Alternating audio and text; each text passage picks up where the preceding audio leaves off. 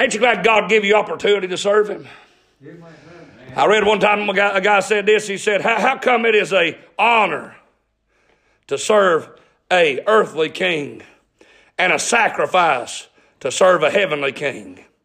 It's an honor to serve a heavenly king. It's an honor to do something for a heavenly king. Amen. I've never seen him, but boy, I love doing something for him. Because he could use anybody he wants to. In fact, he used a whale in the Old Testament. He used a donkey in the Old Testament. He used a rooster in Peter's life in the New Testament. And yet he has chose and allowed me to serve him. I don't want no rooster to get to do it for my place. I don't want no whale to get to do it for my place. I don't want no donkey to get to do it for my place. I don't want no rock to cry out for me. Hey, let's not say shut up, rocks. Hey, keep it quiet. It's my turn. Amen. I want to praise him. I want to glorify him. I want to serve him. Amen.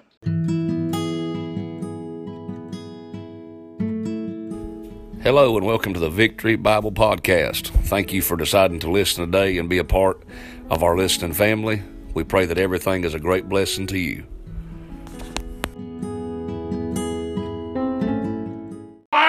It's my turn. Amen. I want to praise him. I want to glorify him. I want to serve him. Amen.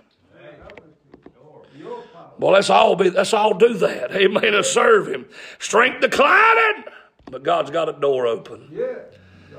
So I don't feel like I can do much. Well, join the crowd. Can't nobody do much. But God can do a whole lot. In fact, little is much when God is in it. Amen. Think about old Gideon down there at the threshing floor. And Brother Jimmy, he's down there not because he's so tough.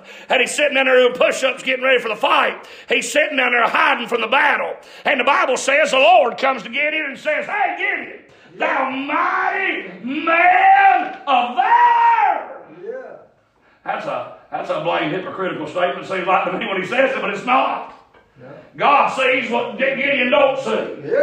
And Gideon's small strength turns into great strength. In fact, he has a great big army, and God says you got too many for the fight. He's already outnumbered, but he said you got too many anyway. So he cut it down one time, and he said, "You still got too many, Gideon." And he cut it down again, like the 300. He said, "Now you got enough." And they outman like crazy. And God Almighty, they sit there and they pull a lamp out and he puts an earthen picture over it. He don't pull out swords. They don't pull out bows. They pull out lamps and pictures. And the Bible says they take a trumpet and they blow that trumpet and hit that picture. And they shine that lamp. And the enemy thought that they were surrounded and ran over each other and killed one another. And they never had to do a thing. So what's the moral of that story? Little is much when God is in it. Amen. David goes to fight Goliath. He doesn't grab a sword. He don't get a bow. But he grabs 5 smooth stones. Somebody say he didn't have faith. Well, all the Bible said he had 4 more brothers beside Goliath. Amen. I believe David was aiming for all of them. David said, I'm going to hit you. And when I get done hitting you, I'm going to hit all your brothers with you. Amen. I ain't done with you. I'm going to kill all of you. Little 12 to 16-year-old boy, he's challenging the whole world. So how can that happen? Little is much when God is in it.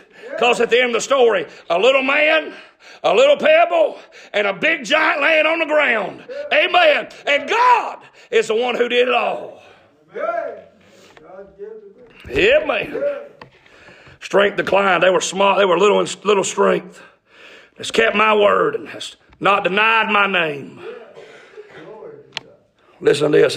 I wrote down this. The churches presented. The churches presented.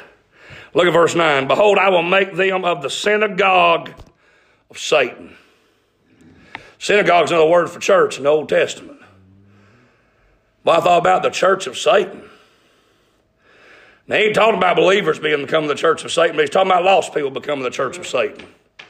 But I wrote down some things. I thought about this. Jesus' church versus Satan's church. In Jesus' church, the leader is the Savior.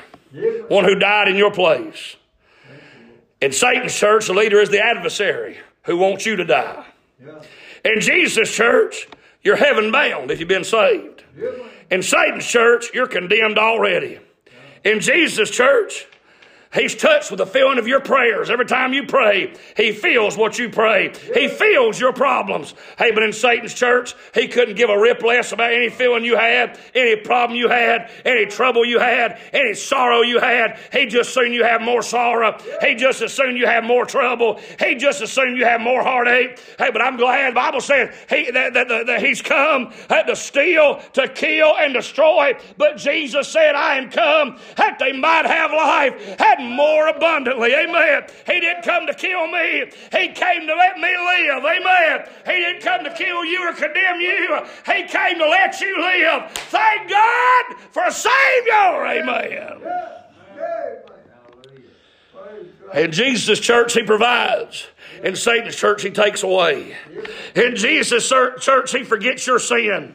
In Satan's church, he reminds you every day of your sin. Ain't you glad to be a part of Jesus' church? I'm glad I ain't a part of Satan's church. Amen. Hey, listen, they talk about that Satanism is on the rise. I don't understand why. Why would you want to be on the losing team? Why would you want to gather around a loser? Amen. I'm gathering around a winner. Amen. I'm gathering around somebody that won. Amen.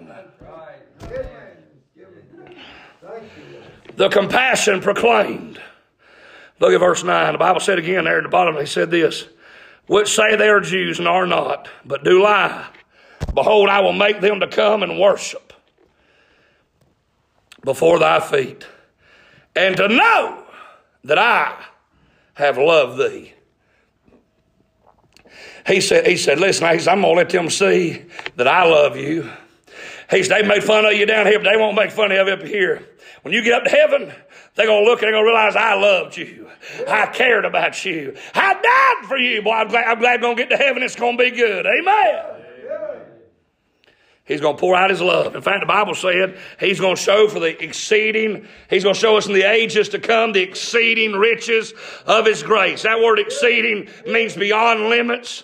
Riches of His grace. He's going to show us beyond limits His richness in the grace of God. Amen.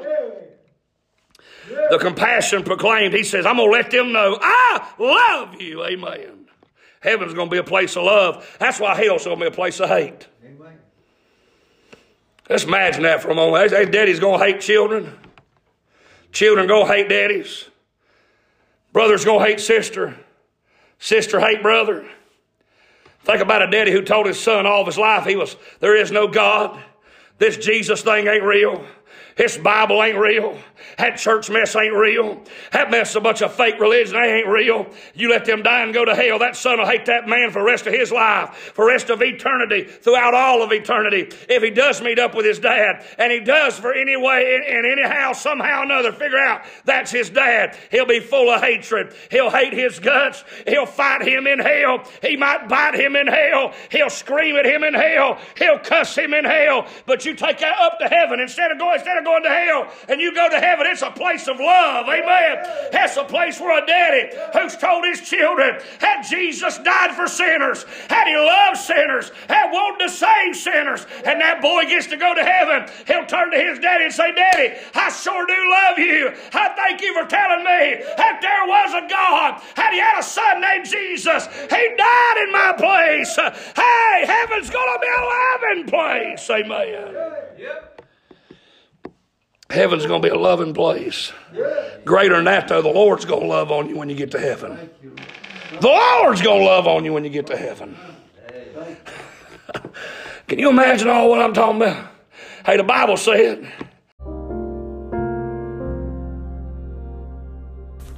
Thank you again for listening to the Victory Bible Podcast. Look forward to you listening again with us next time.